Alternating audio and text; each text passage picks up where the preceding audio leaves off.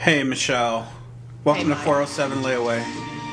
Layaway. We're Michelle, here. although some people do, I've never craved action or seen a deficit of action as a problem in any Fargo episode.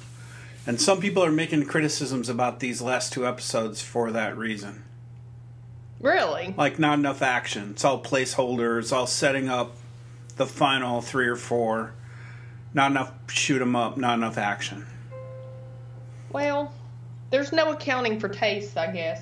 This is something that you and I actually really agree on, and we don't agree on everything. And you and I agree on that. There has to be a place for the story. And to me, I mean, entertain my mind. Don't just try to entertain my eyeballs with, just the flashy stuff. I like the thinking stuff. So, Michelle, we've got 2 dead doctors now. We've got a tornado on the loose. We've got singing lovers. And we got a couple mysteries, too, like, who is this Happy guy? Happy. That Loy seems to be afraid of or kind of in awe of, I should say. Yeah, I think it's somebody that he respects or somebody that is on a even kill with him, that he can't just do anything. I think it kind of goes back to what Ibal was saying. There's people that you can kill and there's people that you can't kill.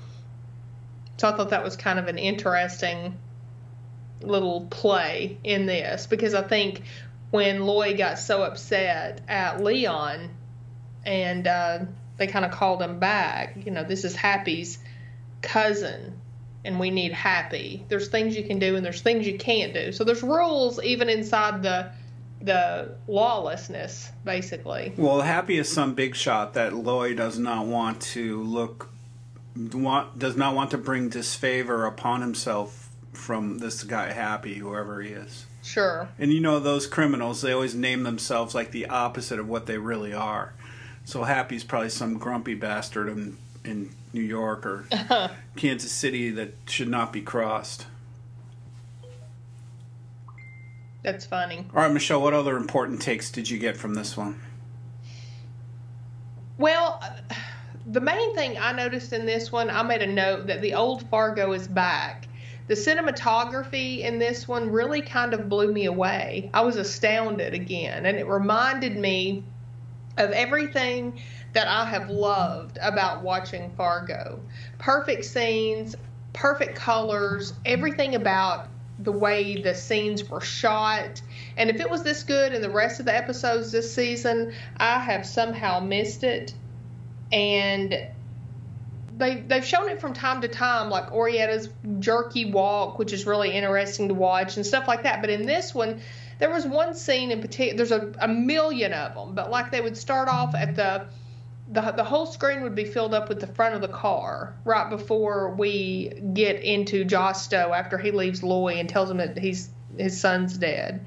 And it's just this great scene. It's just perfect, and the whole screen is filled up with the front of this old car, and it goes on for like a couple seconds. Another one of the scenes was when Wef was walking back and forth packing up, and the light is streaming through the window, and they're showing like they're fading out on what Wef's doing in one spot and then zeroing in on what he's doing in another spot. So there's different Wefs in the same scene, and the light streaming through the window just perfectly and makes it hazy and everything. It was just really cool. I couldn't help but notice all the different ways things were shot in this episode. They do that sometimes in cinema where there's like a residual ghost of the person, and then they show their next move and their next Exactly. All right, Michelle, what happened in 407? Well, we start off with Orietta Mayflower, and she's cooking up some delectable macaroon delights for Dr. Howard.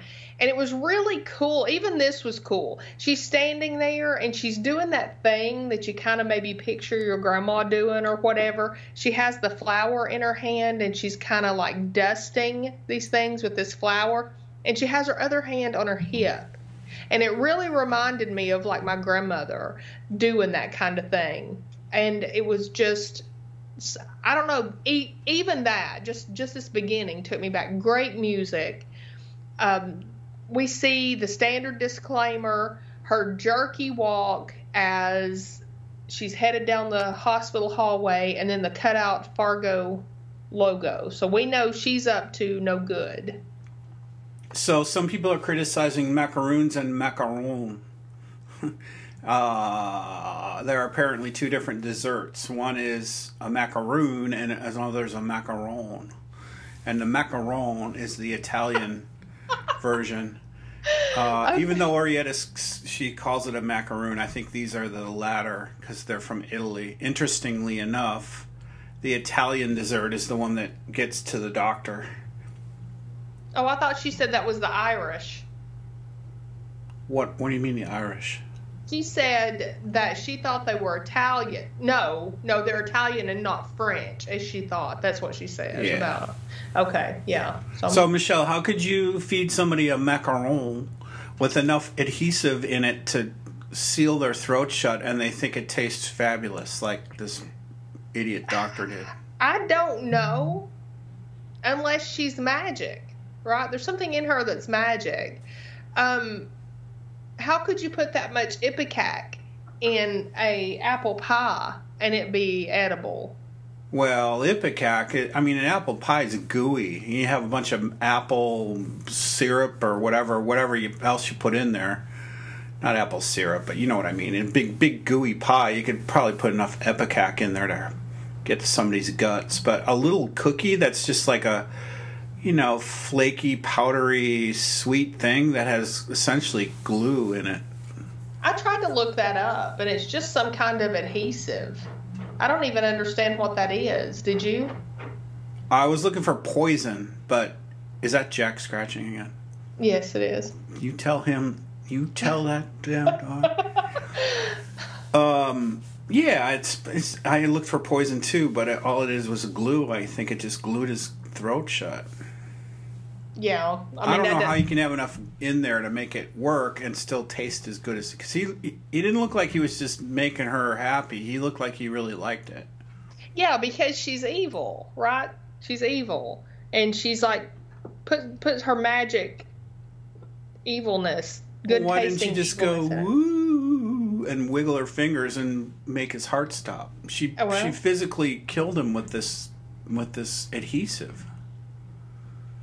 Yeah, I don't know, but I'm with you. That's an awful small amount. I got some other complaints in this. I'll bring them up as we go. But overall, these little complaints are just like, we're doing a podcast, so you got to talk about something. So some little things bothered me, though. That was one. Yeah, I didn't really think about that. I couldn't even really figure out how she got adhesive even into a cookie to begin with and turned it into a cookie, because macaroons are delicate. They're delicate cookies to make.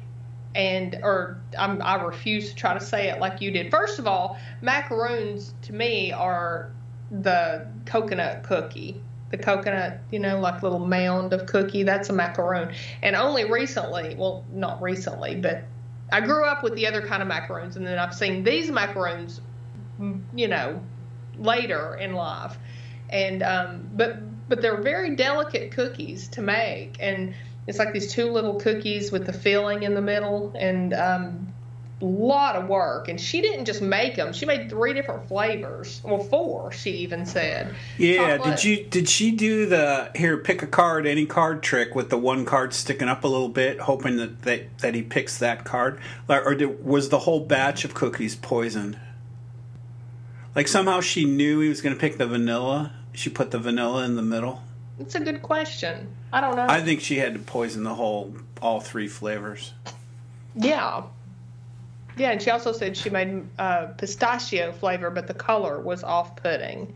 So she didn't bring them. But that's a lot of work. And then she brings this in. That is a lot of work. And she brings it in this little tin.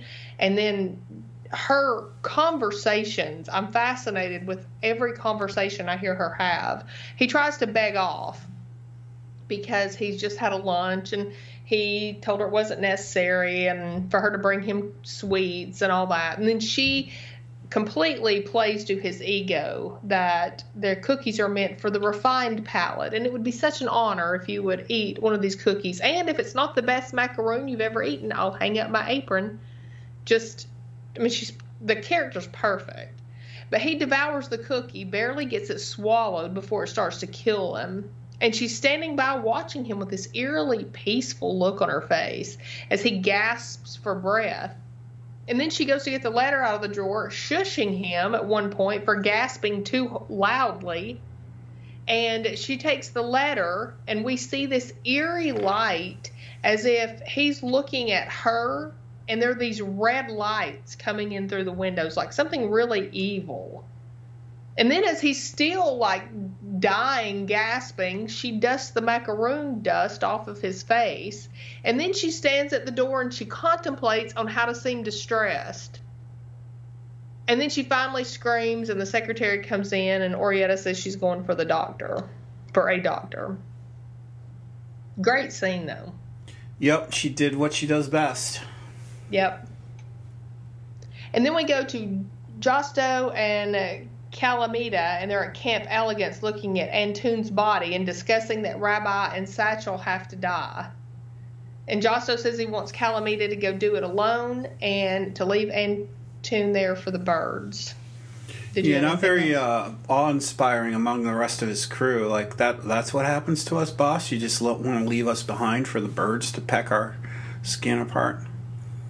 Yeah, well, he was very disappointed, I think, in the fact that Antoon got himself killed in place of carrying out his wishes with Satchel.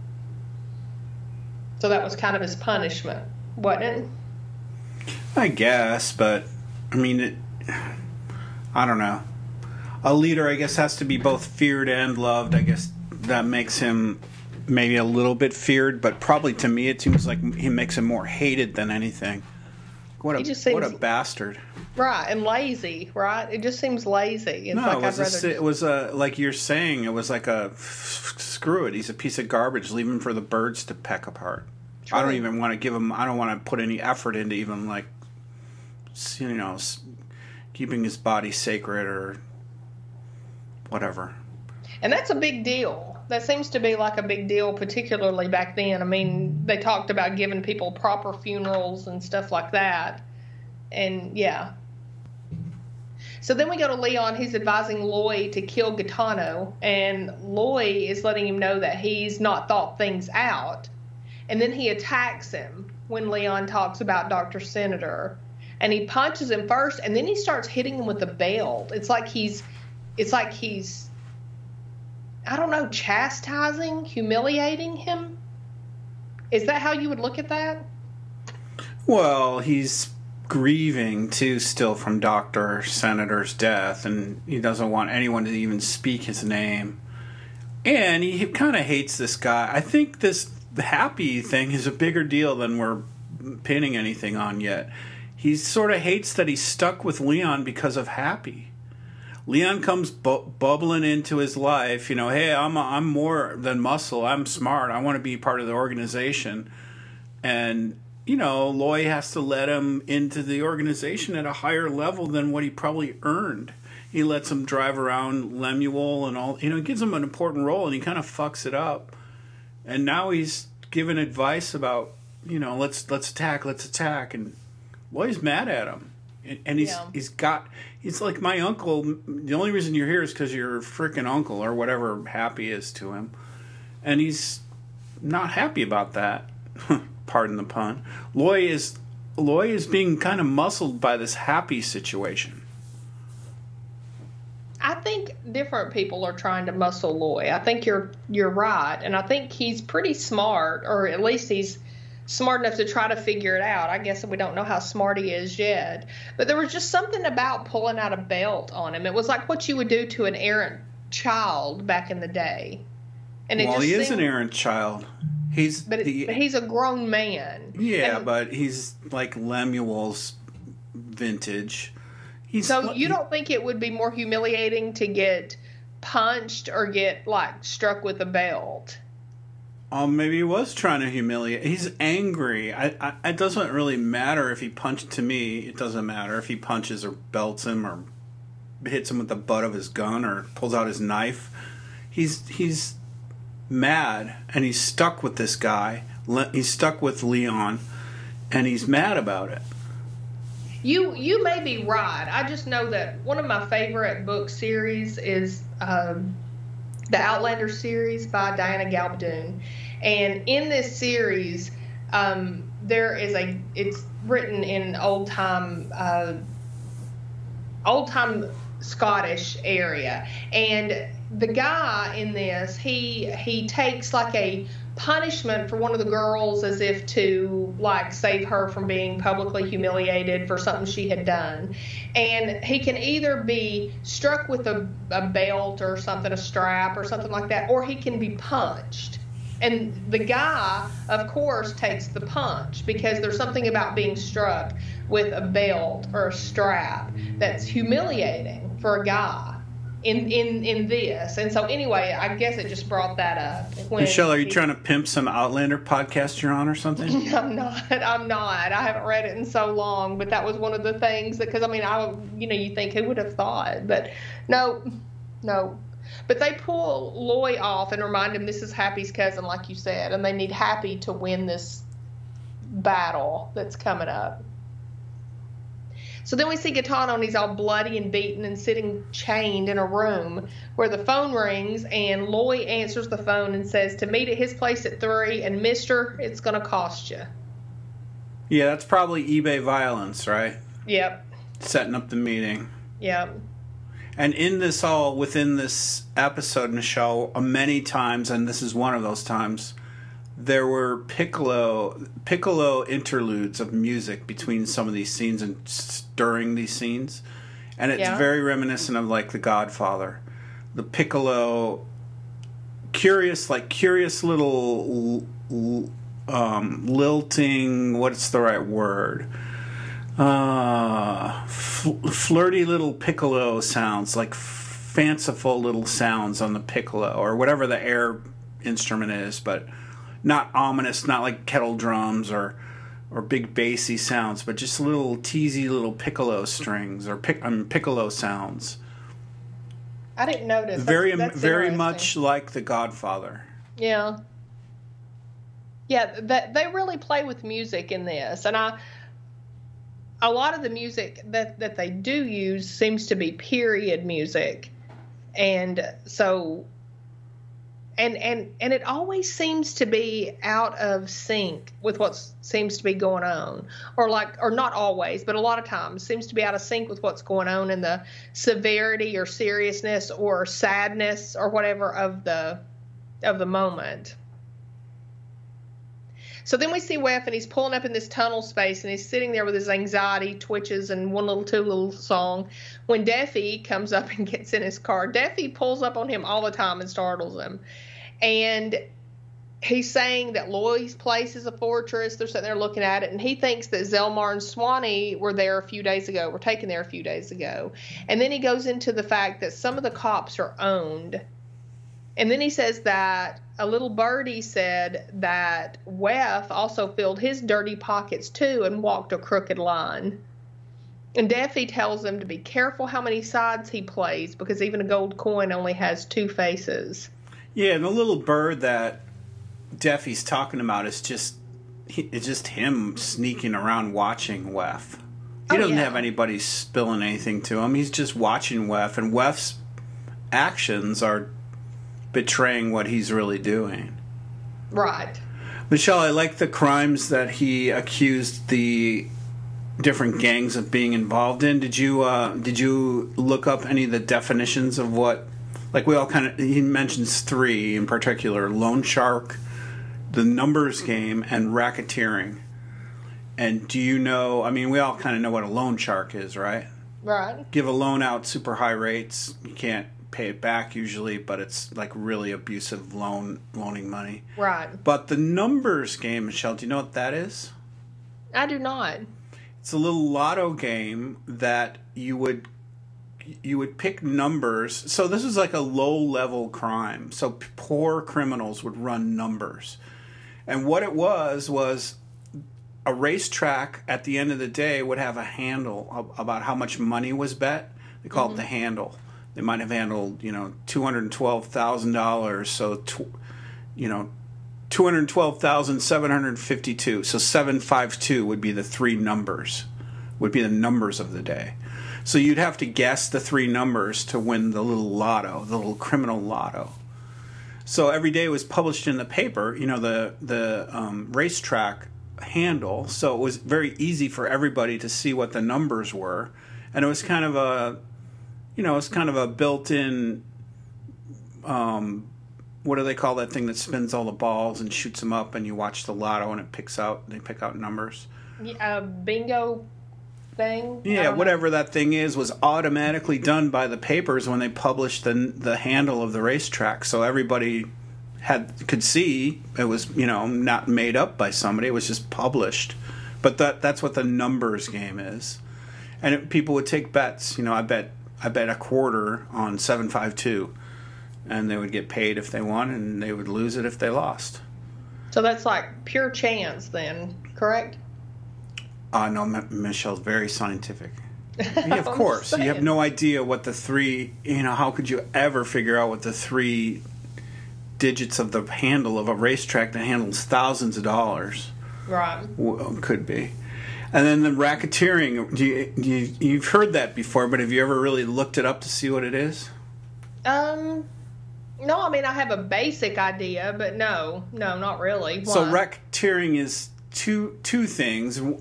First definition is just like it's an organization of crime on an ongoing basis, like a racket. Like numbers is the numbers racket, or the protection racket, or the, I don't know what, money laundering racket. It's like organized crime it's like we've made a business out of this crime. It's our racket.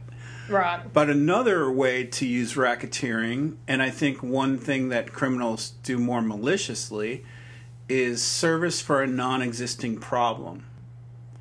Like, that's a nice restaurant you have there, Michelle. Be a shame if anything happened to it.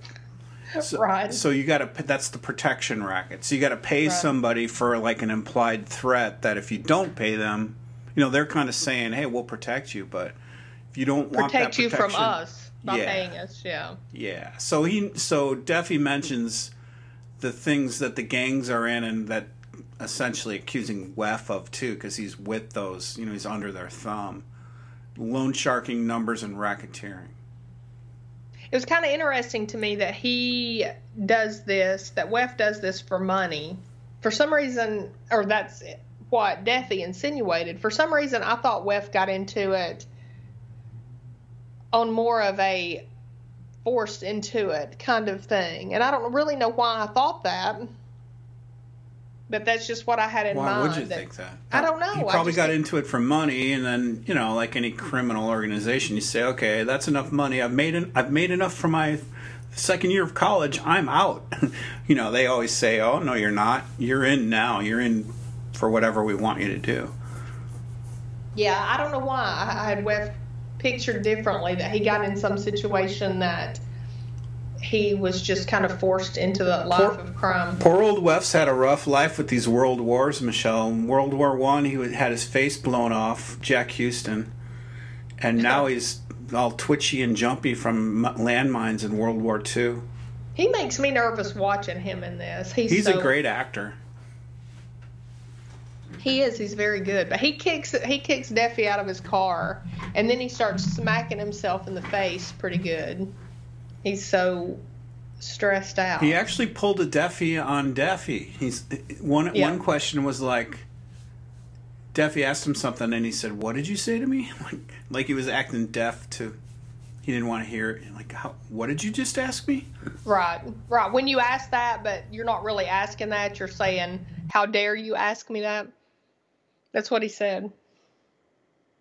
Okay, then we go to Loy's wife, and she's teaching all the kids English, including Zero, in her beautiful home with the festive Christmas tree in the background when Calamita comes to the door, asking her how many kids are in the house and why is there no guard. out front. So here's another nitpick, Michelle. Why are there no guards?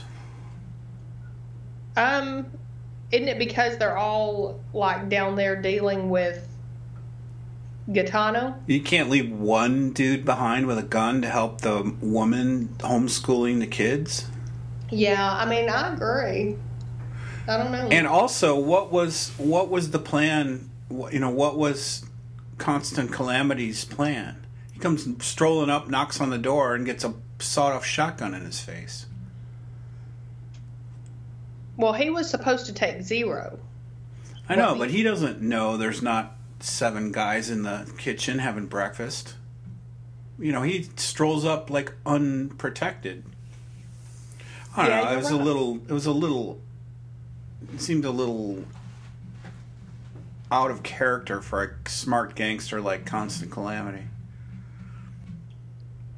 Well, no, he actually wasn't there to take Zero. He was there to find out if Satchel was back home and if Rabbi had brought him home. And I still don't know if he knows that. Well, don't lose my point, though. Josto told him to go through that house and kill everybody. You have to. Right. He doesn't just go up there to find info. He goes up there to wreak havoc. Then why doesn't he? Well, he wasn't on guard. He got a shotgun put in his face. That was my question. Why didn't you come up with his gun out? You know? Yeah, I don't know. I don't know what he was feeling out of. It doesn't make sense. No, and the way he is, too, he doesn't seem to be the most thought out person. He's in constant calamity, Michelle. He is. Loy's wife asked if he knows that the mama lion in the zoo is in the cage or if he thinks the mama lion in the zoo is in the cage for her own protection, and then pulls out that shotgun and tells him to get out of there. And I was surprised when he left.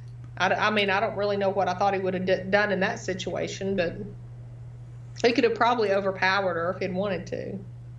Yeah, more kindness from the Cannons. Like even in this time of turmoil with the Italians, she's actively teaching Zero, and now even kind of protecting him. Yeah. The enemy son. Treating him well. They always have. Then we see the Cannons, and they're moving into the Smutny home/funeral parlor. That was quick. And Ethelreda comes down and seems very nervous that the men are going in the room with the coffin. Okay, what was going on here? Well, Snowman was peeking out of the coffin. But it was like Ethelreda knew. Because she seemed really anxious. I mean, she seemed anxious around them, period. And when one of them spoke to her, she turned and said she has to go. But she was really nervous that they were in that room with the coffin. Well, there's a couple things I think going on. I think she's flirty with Lemuel, for one. And she's a little teenage girl kind of flirting around with, probably a guy she thought was pretty attractive. That's one thing. They're turning their mortuary into a freaking criminal warehouse. That can't feel good. I was trying to figure out if that was cases of booze or cases of cigarettes or something, but it wasn't something that belonged in a mortuary. No, it said like American something. I tried to figure it out too, but I don't think it was snow cones. I think it was like cigarettes or booze. So, well, yeah, and they're just putting them down everywhere. I mean, that's not going to work. So that made her jump. Well, I'm sure they're going to move it somewhere, pack it away. But then the Snowman, she may be nervous about this ghosty snowman who we know zero about this thing. Him, it, whatever. Don't even know if he's friendly or mean or evil or what. Or if he's there to protect the family, because remember the story that we heard from Zelmar to Debrel about it. That this is like something that's been in their family for generations, or at least from way back. So maybe it's somebody that just protects their family, and I don't know. That's kind of what came to mind, and that she's anxious about these men going in there where they're not like supposed to be. I didn't see her flirting with him at all. I mean, I saw her kind of look down demurely when he spoke to her, so maybe. I am calling that a budding romance. I think there's going to be a connection between the Smutneys and the Cannons because of this Lemuel Ethelreda. Okay. Well, I mean, it could definitely happen. I mean, back in the 50s, she's what? She's 17? Girls got married when they were 17. So, she's not I don't really... need you to tell me it could happen, Michelle. I see it happening. So the guy puts the boxes down. Lemuel puts the box down. He turns away from the coffin, and the coffin opens, and we see the Iceman looking out at him. The snowman. Why are you calling it snowman? By the way, Michelle, when I write snowman, it's SNOMAN, because that's the friendly. I think he's friendly. I think he's friendly to the Smutnies. Yeah. I think he's going to be protective of them. I think he might be to them, but I don't think he would be to anybody else. But then Lemuel goes up to the coffin and he knocks on it. I mean, even he's getting like this feeling about it. Anybody home? And then someone comes in, tells him to get busy. So I made a note to ask you. Get busy. If you thought Ethelreda knew the Iceman was in. I think Lemuel's that false bravado, like, hey, I'll whistle past the graveyard. I'm gonna go and freaking knock on this coffin. Hey, anybody in there? He's a punky young dude. He's trying to be trying to show bravado. Yeah, but don't we all do that in situations like that? Like something that scares you, but you feel like you shouldn't be afraid of, and so you just prove to yourself you're not going to be afraid of it? Well, Michelle, you can walk around mortuaries knocking on coffins. I don't really care to. Yeah, no, thank you. Okay, so then Calamita goes in Rabbi and Satchel's room, and he's remembering them playing their Marco Polo game, and he goes to the Bible. Now, this was an interesting thing to me. He removes his hat and makes sign of the cross before he even opens the Bible. So, even though he's looking for these people to murder them, he still has a type of respect. And it's so contrasting to me. But anyway, inside he finds an advertisement and a coupon to Uncle Jack's Feed and Seed. And I guess that's something he was looking for. And I made a note here about the light in this room. The cars are passing outside and it's kind of dusky, and the way the light is moving through the room, it's really eerie, and it was really good. So now, do you think he's going to show up at Uncle Jack's Feed and Seed and find Satchel and Rabbi sitting there on a sack of seed hiding out? I think he may show up there, and I think Rabbi's going to be ready for him if he does. I mean, what a dumb thing for them to leave. This is another nitpick, but what another dumb thing to have happen. Why leave unless they forgot it was in there? I think they left it there on purpose. Okay. To set him up. They knew that somebody was going to thumb through the Bible looking for clues? Sure. That's all that's left in the room. It's not like there's anything there. And you have this well-worn Bible. Sure. All right. Well, that's a good take. If that's true, that's interesting. So they're setting a trap for him. That was the impression. Because at first I thought, oh, no, poor Rabbi, poor Satchel. And then I thought, wait a minute. That was a little bit too easy. It was the only thing in the Bible. And maybe it was something left there as a clue, because Rabbi's never trusted that he's safe. And so maybe he had that plan the whole time. If I have to leave, I'll leave this there. And then if anybody comes, I'll know how to ambush them. So. Yeah, that's good.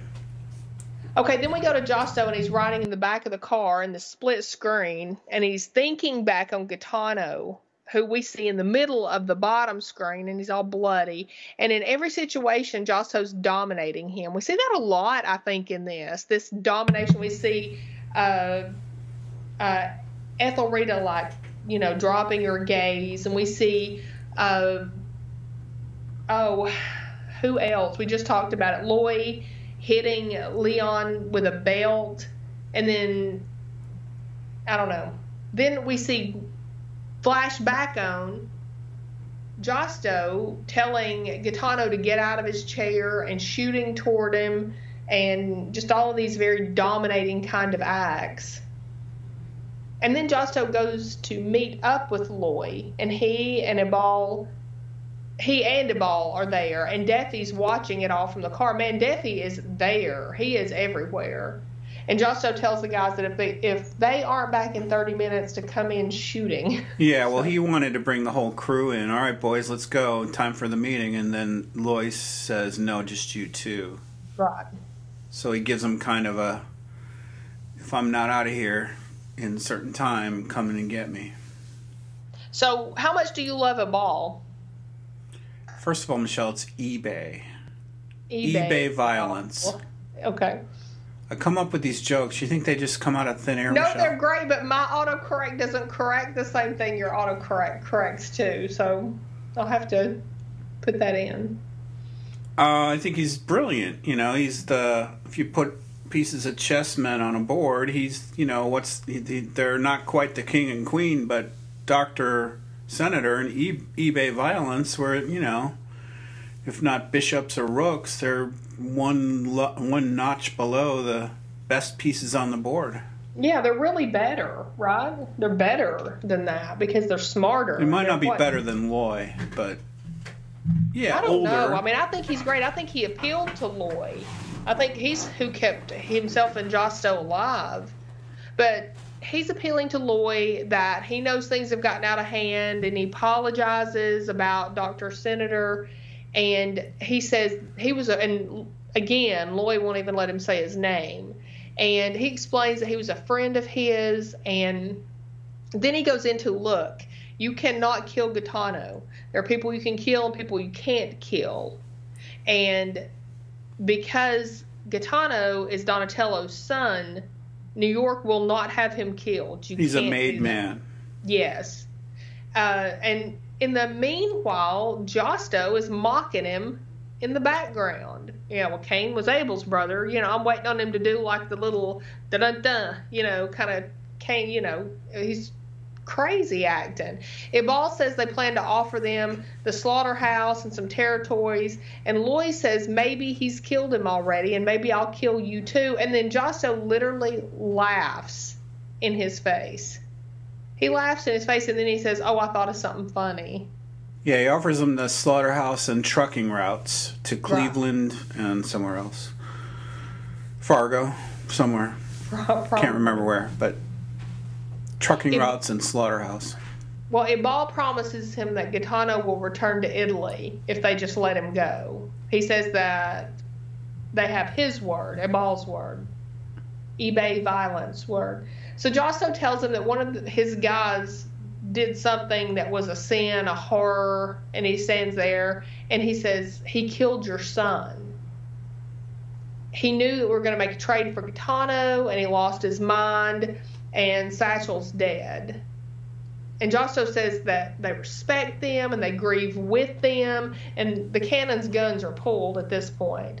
And Josto says that he knows that it's a life for life, but he's begging him to kill Gaetano instead. Meanwhile, Ebal is looking at him like, have you lost your mind? Yeah, this is, it's actually fairly smart by Josto, although he can't pull it off. He could have probably pulled it off had he been not so goofy with it. But he wants to, he acts like, oh, please don't kill Zero. My wife would be devastated. And he could have acted it out a little better than he did. But he put the emphasis on Gaetano.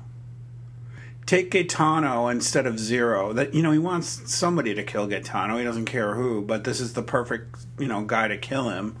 And then he blames it all on Constant Calamity, so he gets killed too.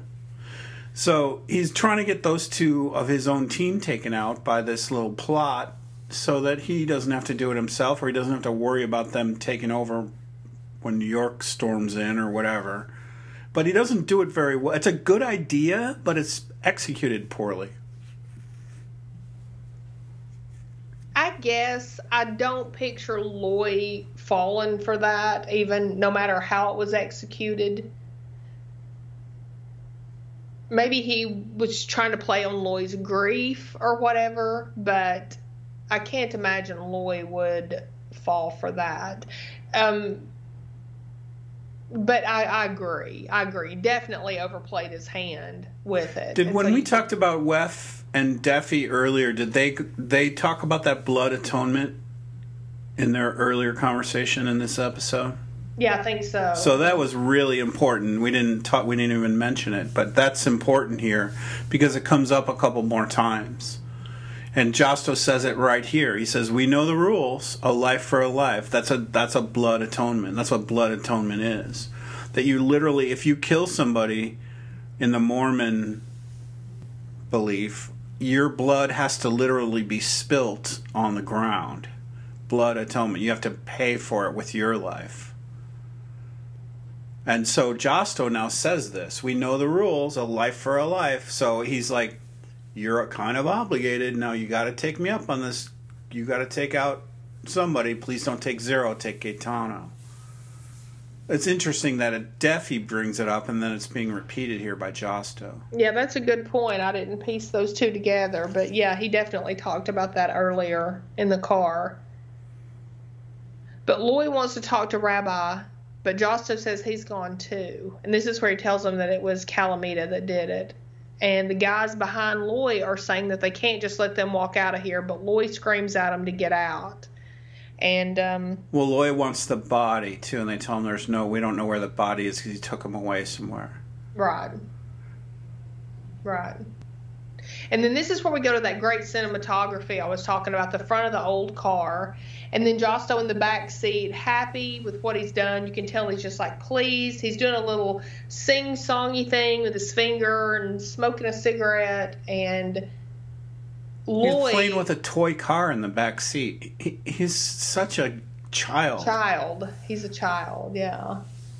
And meanwhile, Loy is hearing all the conversations he's had with Satchel. Satchel saying no, and then him telling him that he can come home soon and that kind of thing. And then we see Zero in the bathroom and Loy thinking about strangling him with a jump rope, but that doesn't happen. And then Loy goes into the bedroom and looks at his wife, and then we see the outside of the house and we hear her screaming, and we know that he's told her about Satchel. All right, Michelle, so we got to figure out here, we got to put our flag in the sand. What do you think about Satchel and Loy and Buell right at this point? Satchel and Loy and who? Satchel and Buell is the mom, right? Buell. Oh, okay. I didn't remember her name. Buell and Loy are the parents of Satchel. So what do you think happened? What do you think is going to happen with them and Satchel? I don't think they're going to see Satchel again. And I don't think it plays out really well for Loy or Buell at all, based on what we know in the previous season, which was in the future with Mike Milligan. That is what I think too. So it prompted me to think about, what does it mean to be dead? What is dead? What does dead mean? You can still be dead to somebody, but still be alive yourself. Like to Buell, Mama, Satchel is dead. She feels sadness over his death, like I'll never see my little Satchel again, because she probably won't, even though he's alive, and he could be alive and well. He could become Mike Milligan. And if he's disappeared from the Cannon household, to her, he got murdered, and he's as dead as if he got hit by a truck. So dead is how you interpret it, no matter if you're really alive or dead or not. Yeah, I'm more worried about Loy and her dying. And that's why Satchel doesn't go back home. I don't necessarily think that it's just going to be, and it could be, just that Rabbi keeps him and takes him away, and Satchel feels an allegiance and a love maybe for Rabbi, because Rabbi's been there when his own father sent him away. And so that could definitely be it. But for some reason, I just kind of got an inclination that it might be, and they've said it before, they've said it more than once, that Rabbi said it to him, that Satchel couldn't go home because they're all going to be dead. I know, but I'm trying to think of the deeper thoughts of what goes through people's thought process and what they think and what it means and how real something is, even if it's not really true. if you think it's real, it's like Loy showing the wad of cash to the bum on the street, and for 4 seconds that bum was like, wow, I've got it made. For the next 3 months, I've got enough money now to do whatever I want. I'm going to get a nice set of clothes and some women and some booze, and I'm going to be living it up. And then Lloyd takes it away 1 second. He takes away the thought. The thought put that guy in a world that he never really had. He never was able to get it. But Lloyd made him think it was possible, then took it away. And it was all just thought. It was never real. And that's what kind of I think they are, where kind of I think they are with this thought about Satchel. It's like, they really think he's dead, and they may never know anything different. That's interesting, and that's a great point. And what did Lloyd say about the bum? He said, I robbed him. And so I guess it's the same thing, because it's like now they've been robbed of their son, even though he's still out there. Yeah. That's interesting. So then we see Loy's lying in bed hugging his wife, and we flash back to the screen where Loy's talking to Satchel in the park. That cute little conversation that they had. And Satchel tells Loy that Rabbi helps him with his lessons, and he asks if Zero sleeps in his bed. Just these little things that you might think about. And then Loy tells him that you have to be really, sharp or smart where they're going. And Satchel says, Florida? And then he says, no, to the top. Where we're going, the smartest man lives. Yeah. So then Lloyd, that's an implication that the less intelligent man doesn't make it, doesn't survive. And certainly we know that Loy is, not, if not the smartest guy in the show, he's up near the top. Yeah, I think Ibal, Ibal, Dr. Senator, but Dr. Senator didn't survive, and he was smart. And then Loy's being driven down the road, and he asks the driver to pull over, and this just adds insult to injury. There is a billboard for Diners Club credit card. The bank stole his freaking idea. They stole his idea. As a business person, Michelle, this might be the saddest part of this episode to me. Seriously, they steal his idea, even about buying a nice dinner. It's a diners club, and people pretending, we've got money to buy whatever we want. Not pretending, but all to that Piccolo again. That Piccolo theme came back strong on this. But he lost his idea. Do you remember? What? Diners Club was actually a card. Yeah, it was the first credit card. Yeah. Okay. Integrated or implemented in 1950. It's a true. It was the first credit card, and losing a great idea because I don't know. We didn't really talk about what layaway means in this episode, but Loy and Dr. Senator had to put it on layaway because they had, they got turned down and they had other things come up, but they didn't punch it through, and somebody else stole the idea. That's not really layaway, though. I don't really know why they would call it that. Layaway is when you make payments on something. I know it's not layaway, Michelle. I'm just saying they laid it aside and didn't get I see what another you're saying. bank to do it, we didn't try 40 banks. We tried one, got turned down. All right, let's go back to loan sharking. I know it's not the same as layaway. Well, I didn't know. Okay, then we go to Wef, and Wef is thinking back to himself lying with his head in his girlfriend's lap and her singing to him. And he just looks so peaceful, and it just kind of breaks my heart a little bit for Wef. The most romantic scenes in this show, Michelle, are when the girl sings to the guy, like Orietta and Josto. True, but not Orietta. But okay, but he's staring at her picture, and his suitcase is open in the background. And then he starts to pack up the Hummels one at a time. He takes out like a handkerchief and picks up one and wraps it up. And this is where I talked about the cool scene with the light streaming through the windows and the like you said, like the residual of the person walking and fading out as the other person's moving, or the same person's moving in the room somewhere else. And then he leaves the apartment with his suitcases in hand, and he gets out to his car, and he goes to open the trunk, and there's the cannons. They tell him to get in their car. And Wef says, you don't tell me to get in your car. I tell you to get in my car. And they say, okay. And then he's like, no. And then in the background, we hear the 1 little, 2 little, 3 little Indians. So stress.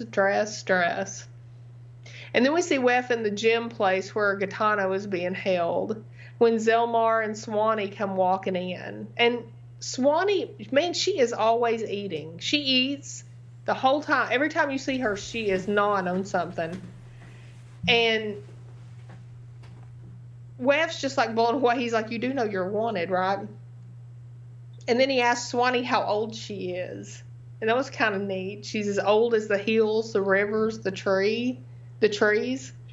Yeah, there's something creepy about Swanee too, coming up with that Indian language philosophy. Perfectly, yeah.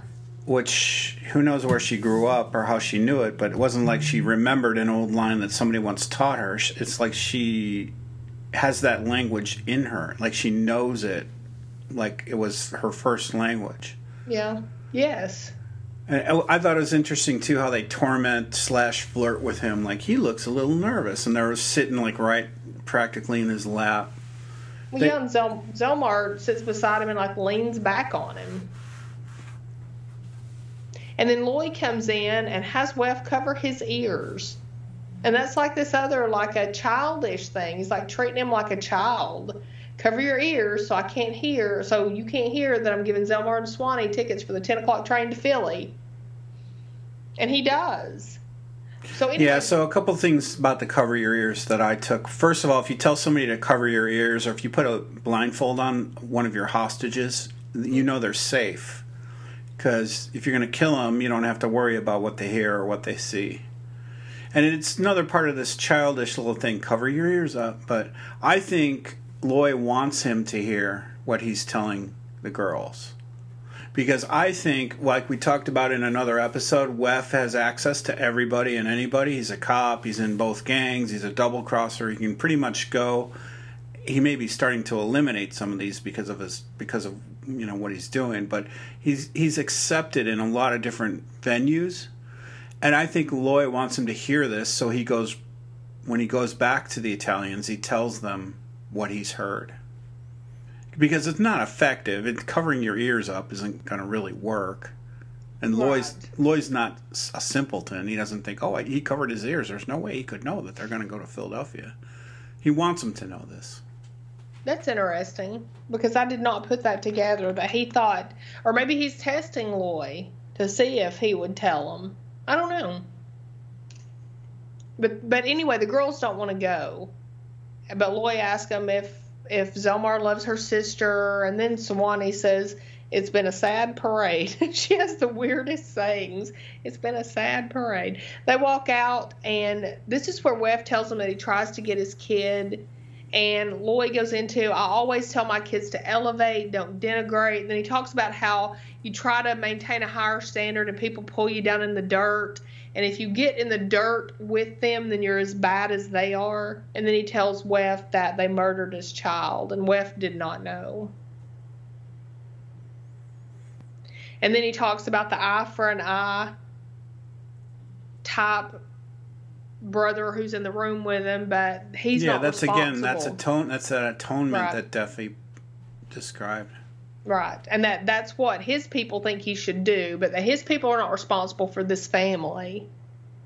And Loy says that in America, the criminal doesn't rob you. And this goes back to all that again. It was such a great little speech he gave. The criminal doesn't rob you as much as they trick you into robbing yourself. Americans are dreamers, and dreamers you can fleece. So, Michelle, I think Loy is talking about himself here. Because I think credit cards are the future that we rob of ourselves. When we buy things on credit, you rob your own future money.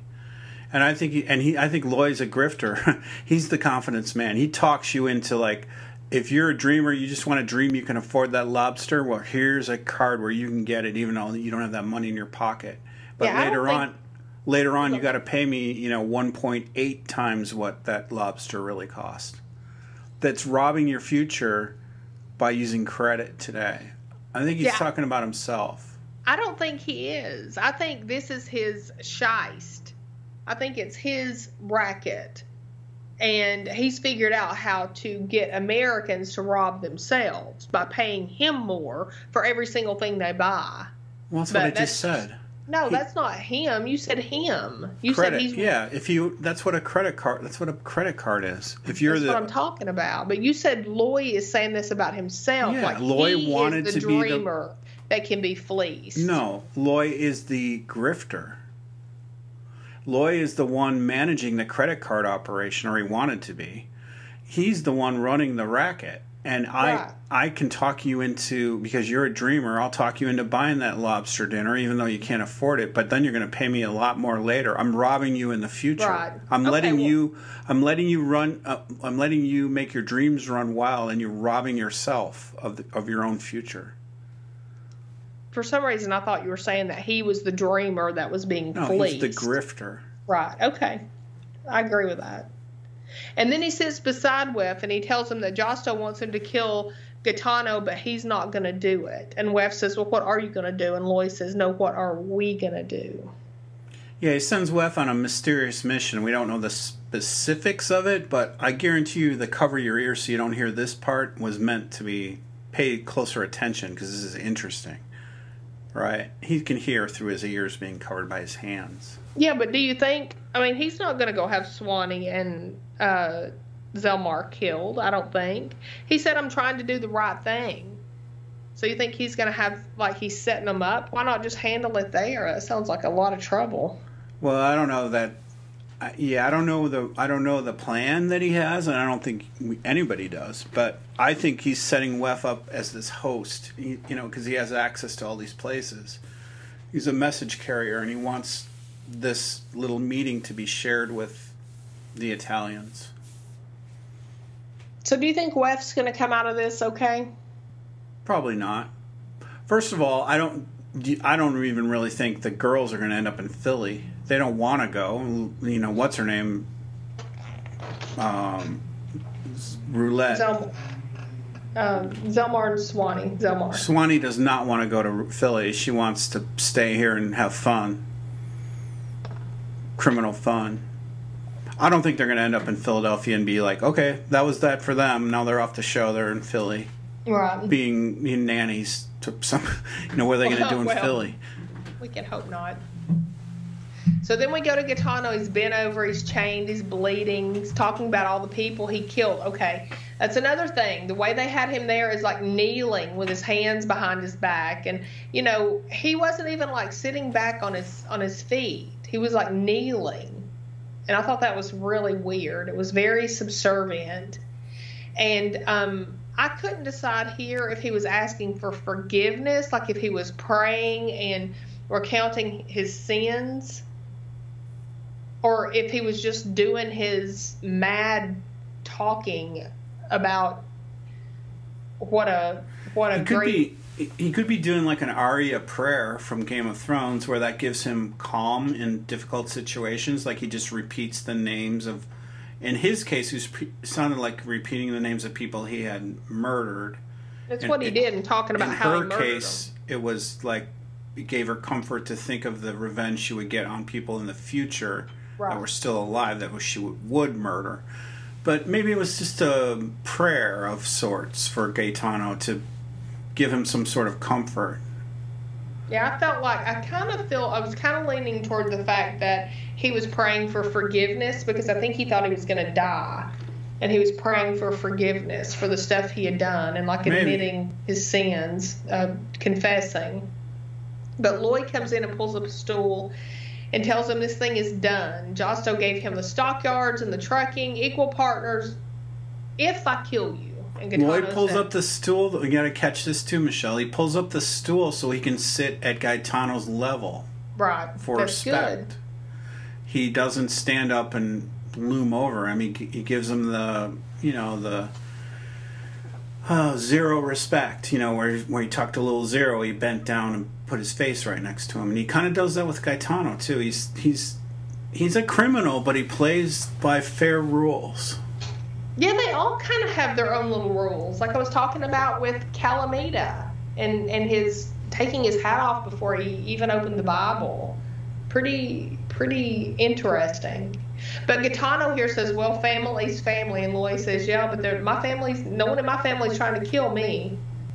And then Gaetano's like, enough talking. You're going to kill me, kill me. Loy says, nope. And he tells his guys to let him go. And Gaetano is literally like, what? He's like, what? And they walk out. And then outside, Loy says he wants Calamita dead. And they answer, it's already done. He just isn't lying down yet. And then the other guy says, I sure hope you know what you're doing. And then we fade to black, and that's the end. All right, Michelle, so there's 4 left. Next is 408, the Nadir. And it ends with Storia Americana. So kind of what I was thinking about this whole thing, the theme I love in this show is the story of America. So I'm hoping they tie it all up with that, and that's kind of what, America's a crime story. America's a history of America is a story of criminals and all that. I just love that part about this romantic notion of criminality that they're making in a part of this drama. Right. People that can't do anything else otherwise can somehow scrabble and make success, even though it's criminal success. It's very entertaining, if not, not the right thing to do. It's very entertaining to watch. Not very righteous, but it is. It's so interesting, and I just think Fargo's done so far, and I mean we're going into episode 8. I just think they have so far just knocked it out of the park. They'd have to really screw it up for me. Also, episode 410 is entitled Happy, so I think we're going to visit from Mr. Big, wherever he's from. This happy dude is going to be a big part of the future for Loy, or whatever Loy was if he's not alive still in 410. But this is, there's some big heavies coming in from New York or wherever Happy is to bring this war up another couple notches. I think you're probably right.